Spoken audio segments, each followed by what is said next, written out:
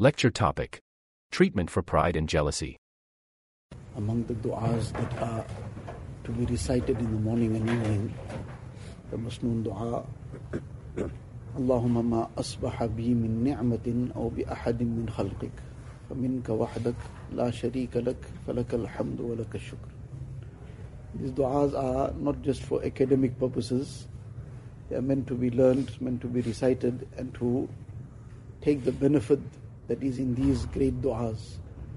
Now, this is a very simple du'a, but there's very great, deep meaning in it. Allahumma ma asbaha bi min ni'ma. Ya Allah, whatever bounty of yours I enjoyed this morning, aw bi ahadim min khalqik, or whatever anybody else has.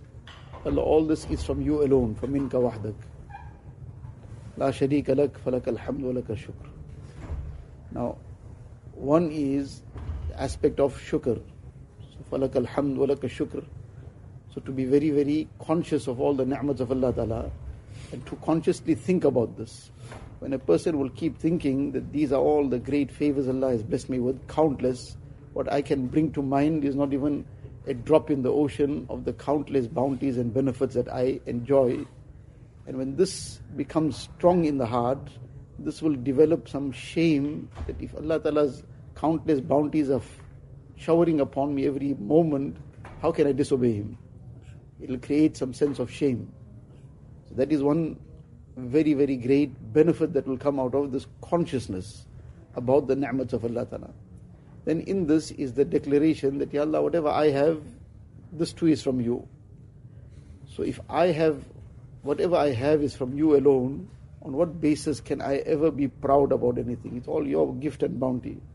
And just as it's come from Allah Ta'ala, Allah Ta'ala has full power to take it back at any time also.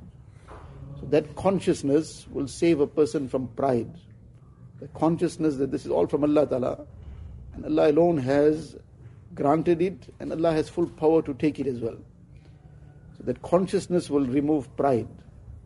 So on the one side, this dua is a very simple dua, so easy to learn and recite, but this is a very major cancer that this will treat if it's done consciously. And then, aw bi ahadim min khalqik, Allah, whatever anybody else has also, that too is from you alone.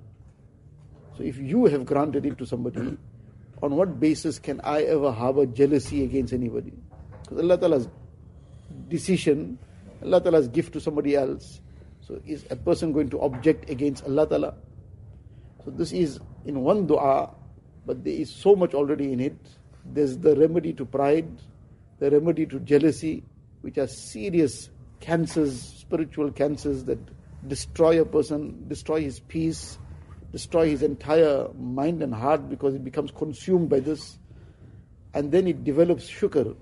Falakal hamdu wa lakal shukr, makes him conscious of Allah Ta'ala's bounties and ni'mats. And when the person has truly developed shukr, such a person can't be depressed.